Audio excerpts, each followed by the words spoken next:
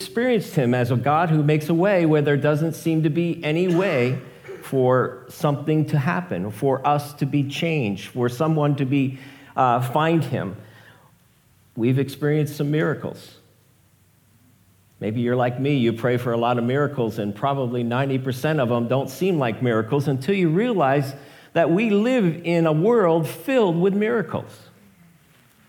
The fact that you are breathing right now, your heart is pumping, may seem very natural to you, but I think it's a miracle.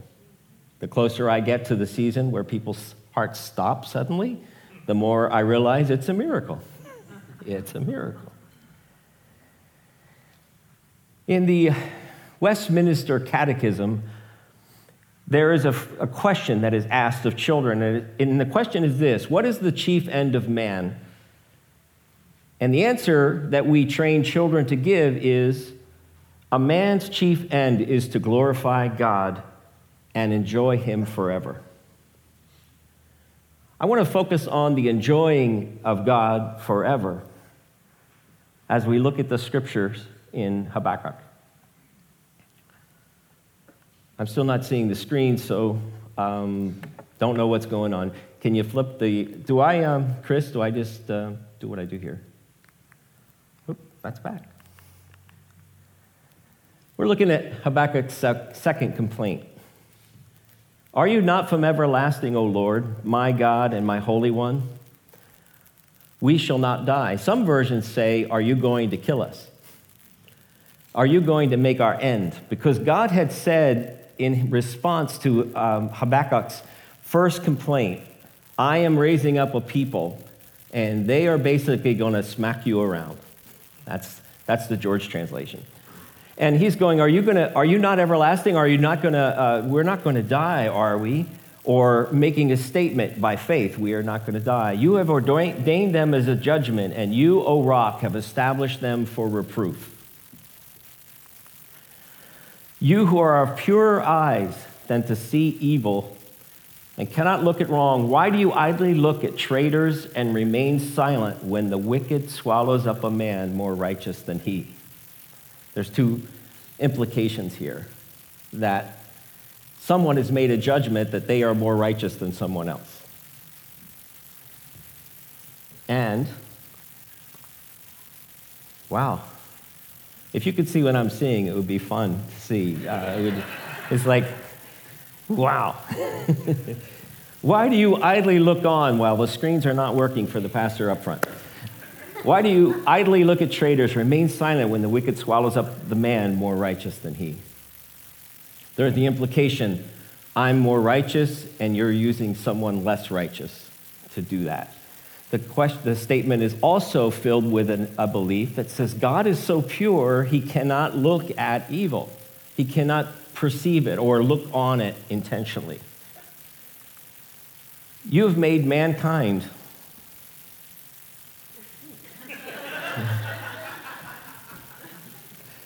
I just want to point out, this is not old man struggling with technology. Yay! Allow me to pull this up on my cell phone.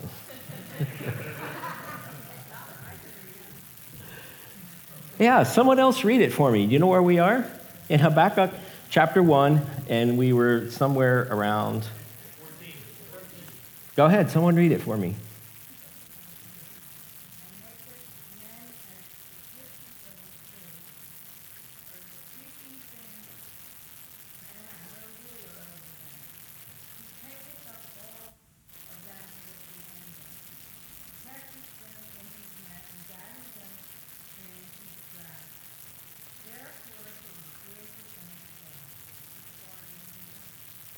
We're going all the way to...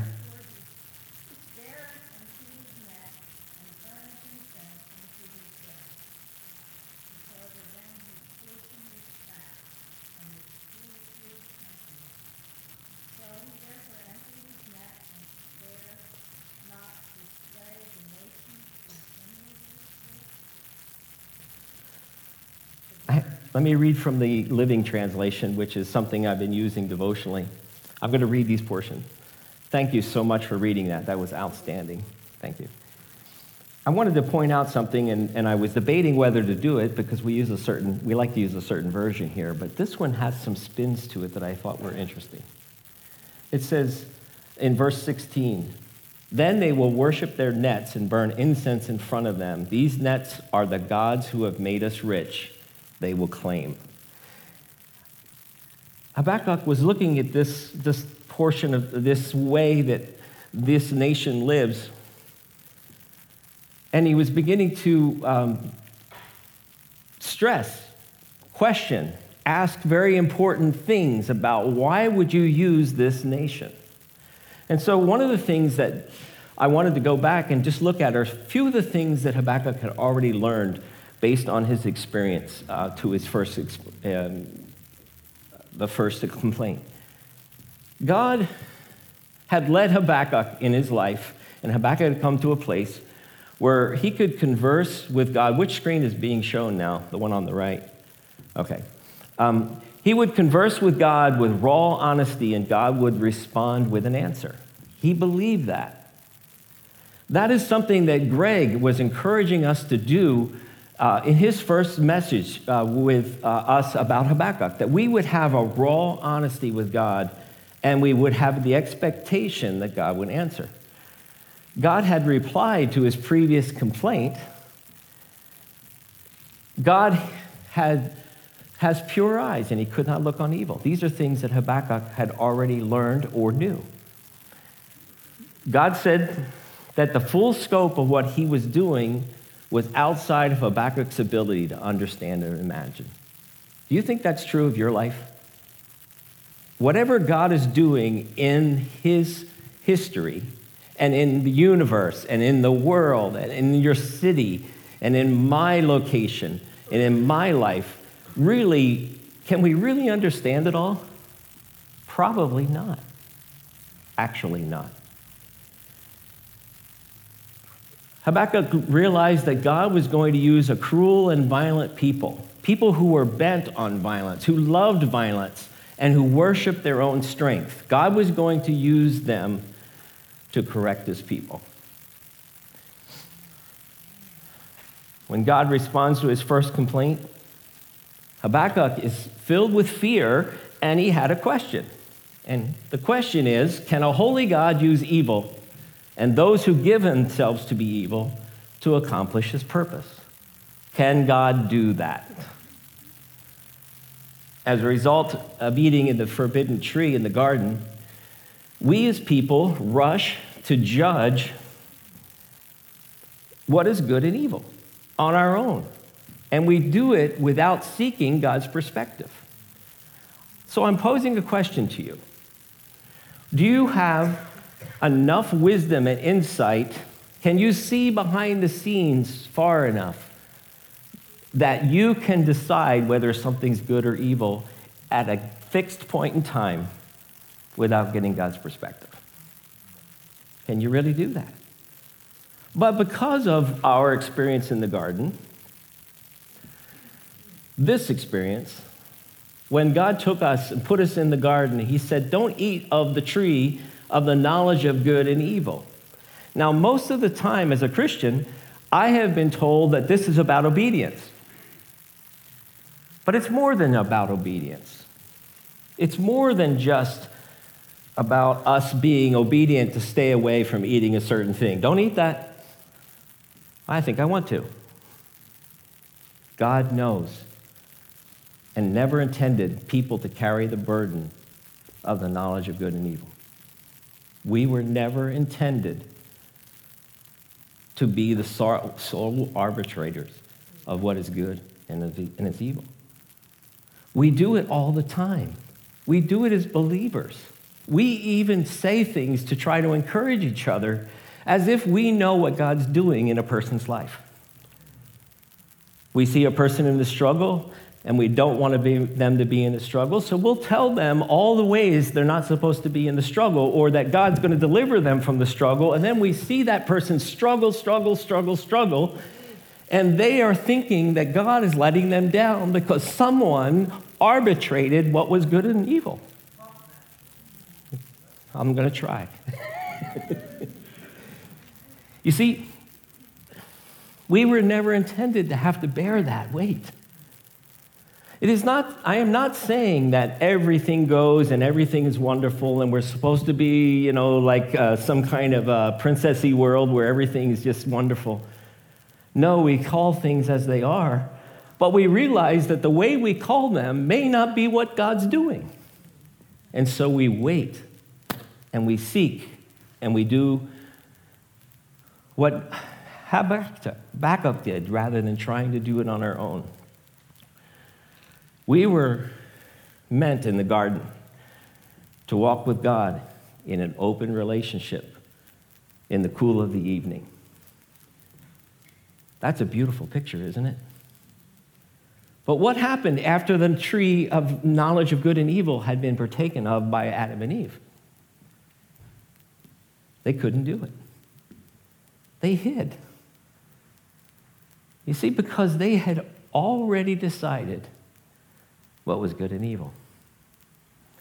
And so I wanted to be able to give the backdrop to this so that we could see that it was only after eating from that tree that the joy-filled relationship with God became a struggle of fear and mistrust. Habakkuk's struggle to understand and our struggle starts with the fall from faith in a good God and the inability to communicate with him in a way that calms our soul like a walk in the cool of the evening.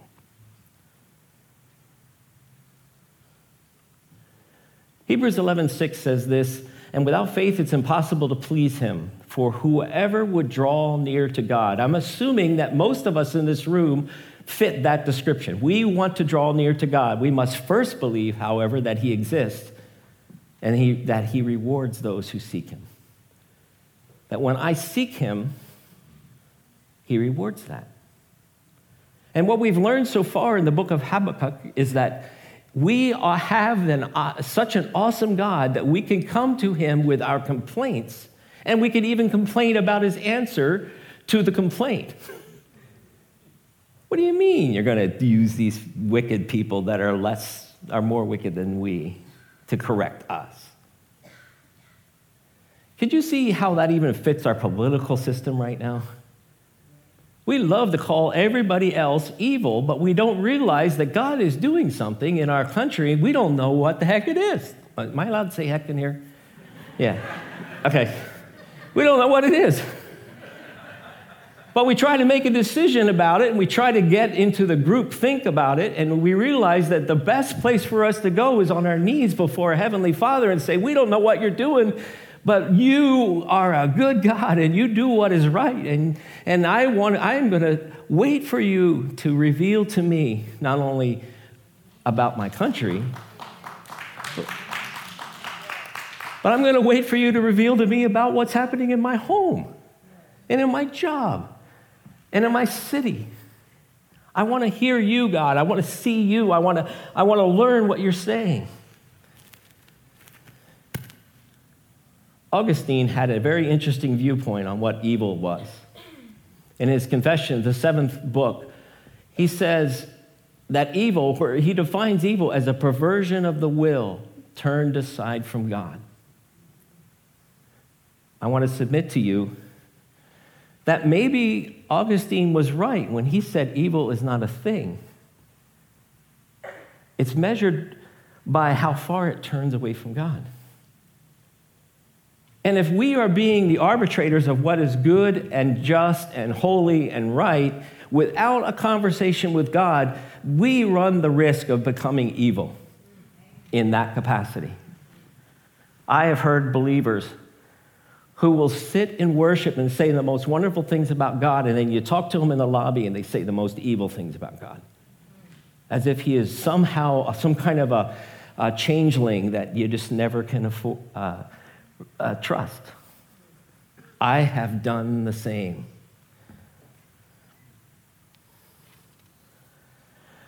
I have a friend. I thought about showing you her picture, and I decided against it.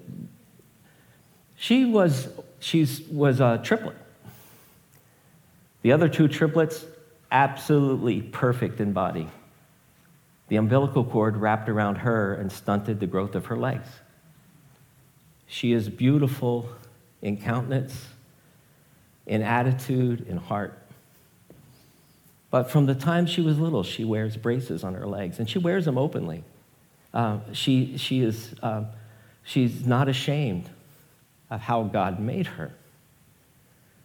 But I can only imagine the pain that a beautiful young girl goes through growing up in our culture when your legs are not quite developed and you wear braces, ugly braces, your whole life. But I just talked with her a couple of weeks ago. You know what she said? I am now working with the Wounded Warrior Project. And when I walk into a hospital, people know that I get it. This has been good. You see, we would read it all evil, but God was doing good.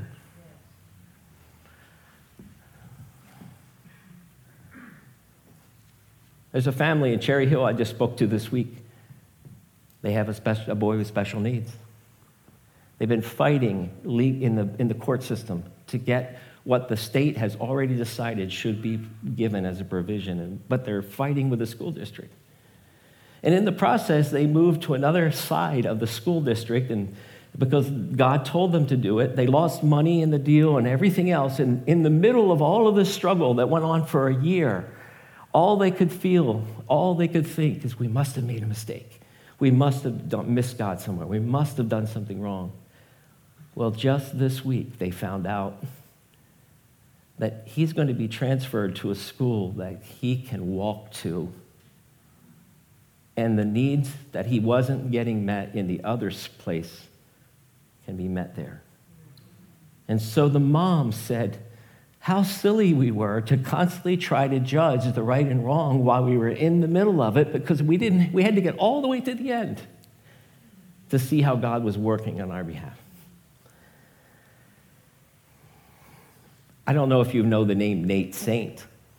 Nate Saint was a famous missionary who was killed by natives in the country of Ecuador. And if you'd seen the movie, The End of the Spear, there's a scene where a little boy is watching his dad's plane take off. He will never see his dad again. I heard that little boy talk. He said this, and by the way, in testing an airplane, experimental airplane, he became a quadriplegic. God miraculously touched him, and he got the use of his legs back. He said this, he said, what I've learned is that we want to write our own story, and we want God to edit the bad parts. But it's our whole story that has to be given to God. Jesus said, in the world you will have tribulation, but be of good cheer, because what? I have overcome. But we want to make that now instead of then. 7 times in the book of Revelation, God says, to him that overcomes, I will grant, or I will do this. And then it's also the same thing with the Waymaker song. How are you going to be an overcomer unless you have something to overcome? You see, unless we engage Jesus Christ in a way that allows him to take us through circumstances that we would rather not have to deal with, and to see his lordship in them, even if we are those who die by faith, the 11th chapter of Hebrews says, not having seen the promise. Even if that is our story, we turn our face to our God, and we allow him to restore us back to what was lost in the garden. Because we get past being the arbitrators of the knowledge of the tree of good and evil, and we get back to the place where we say, let's take a walk. Let's talk this over. Let me hear what you have to say.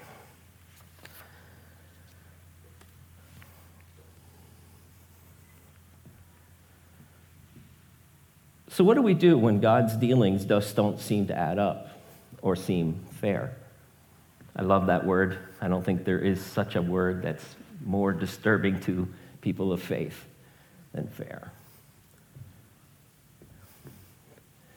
When I think of fair, I don't know why some of you are struggling with things in your life that would just absolutely destroy others.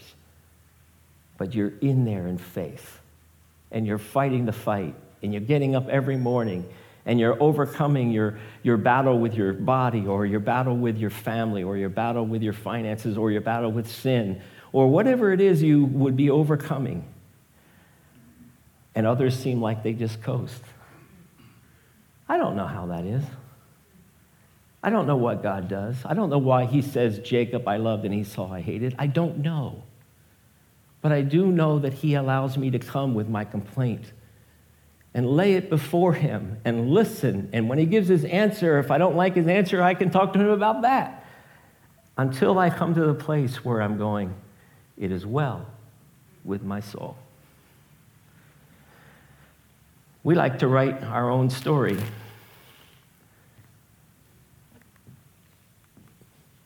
Click, click, click, click. There it is. We like to write our own story for our lives, don't we? We conclude things about ourselves and others before we even get God's perspective. And because of that, we attempt to walk with God while hiding from him.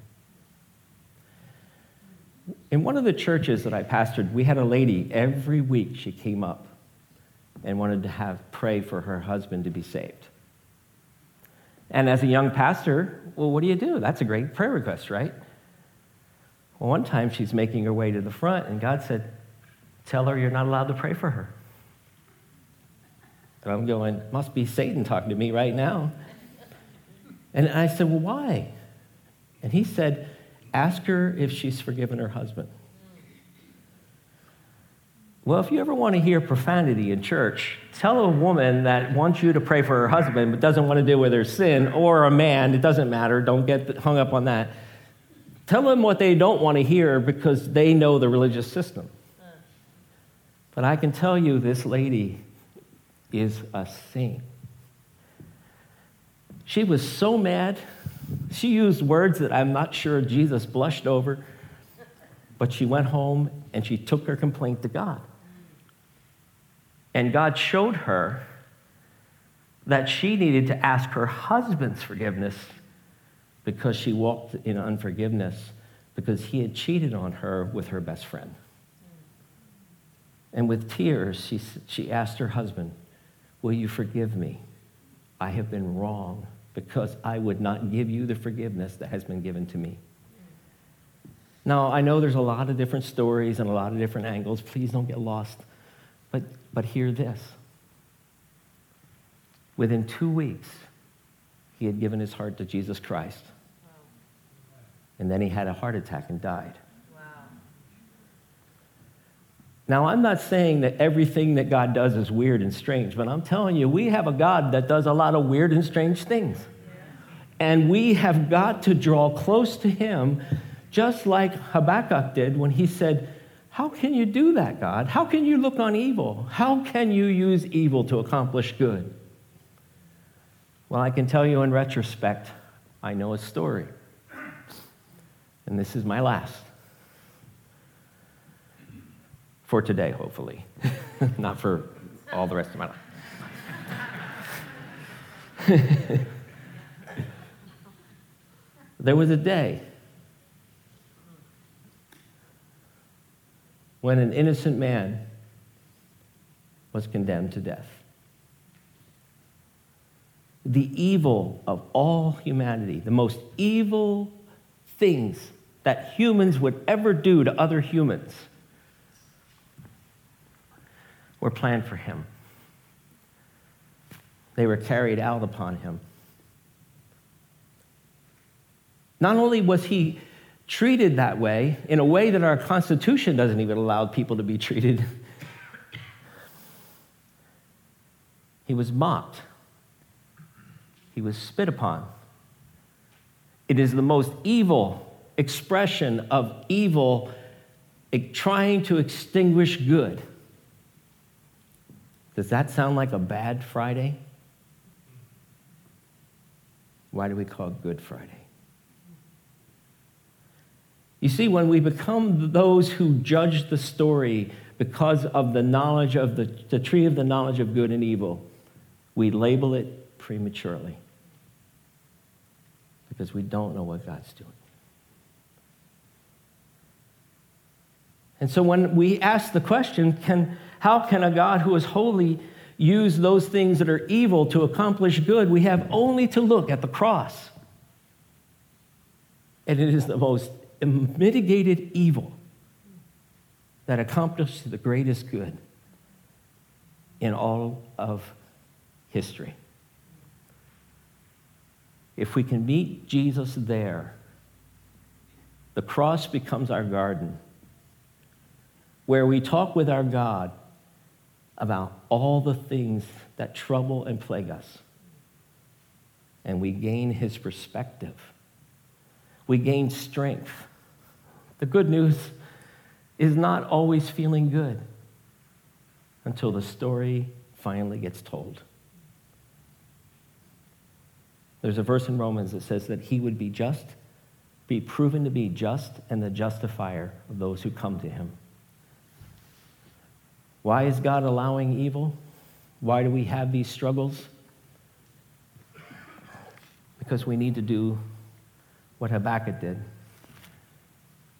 We take our stand at our watchpost. We station ourselves on the tower, and we look out to see what he will say and what I will answer concerning my complaint. If you'd like to read another story that goes along this way, I encourage you to look at the book of Job, when God shows up and says, "Who is this that darkens counsel?" And he begins to explain to Job the behind-the-scenes workings. What I'd like to do right now simply is to give us some time to just interact with God. It's no mystery. We've all had these times when we have had these questions, and instead of taking our watch post, we cover it over with a Band-Aid scripture, or we try to convince ourselves that we need to think differently, or we try to do some kind of a self-help thing. And those things are all good once we hear the perspective of God. Habakkuk, God says, I'm going to send a people, and they are going to deal with the sin of my nation.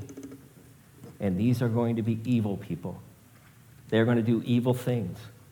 You are going to see things that are going to cause you to wail and lament. Habakkuk says to God, how can this be? How can you use people more evil than us to accomplish your purpose? But in that process, we can come to a different place, like Habakkuk did, and we can hear what God will say when we raise that objection, so that he will explain to us as much as we can understand, according to what Eric was saying, and I agree with Eric. We can't understand it all, but he will give you the peace you need so that you can continue to pursue the relationship with him that brings you to the cool of the evening. I hope this makes sense. I've asked God to help me do this because I think it's so important that we learn how great and trustworthy our Father is, and how we don't have to stay in this morass of trying to decide it all ourselves. We can go back to the garden with him and be restored by the second Adam to what was lost by the first. So would you stand to your feet? We're going to give you a chance to respond, and just to, if you have some issues that have been raised by this message, or that you would like to discuss with God, we're going to do the same thing we did last week. We're just going to give you a chance to respond to God. And I agree fully with Eric that sometimes when you move your body out of your seat toward God, good things happen. So we're going to give you a chance to do that. Not going to be prolonged, but we just want to give you, we have a good amount of time to seek God together. So the altar is open, and then after a while, some people will come and join you and pray with you, but we want you to have a chance to talk to God about whatever complaint you have or whatever praise you have because you've seen God work in response to your complaint. Make sense? It's open.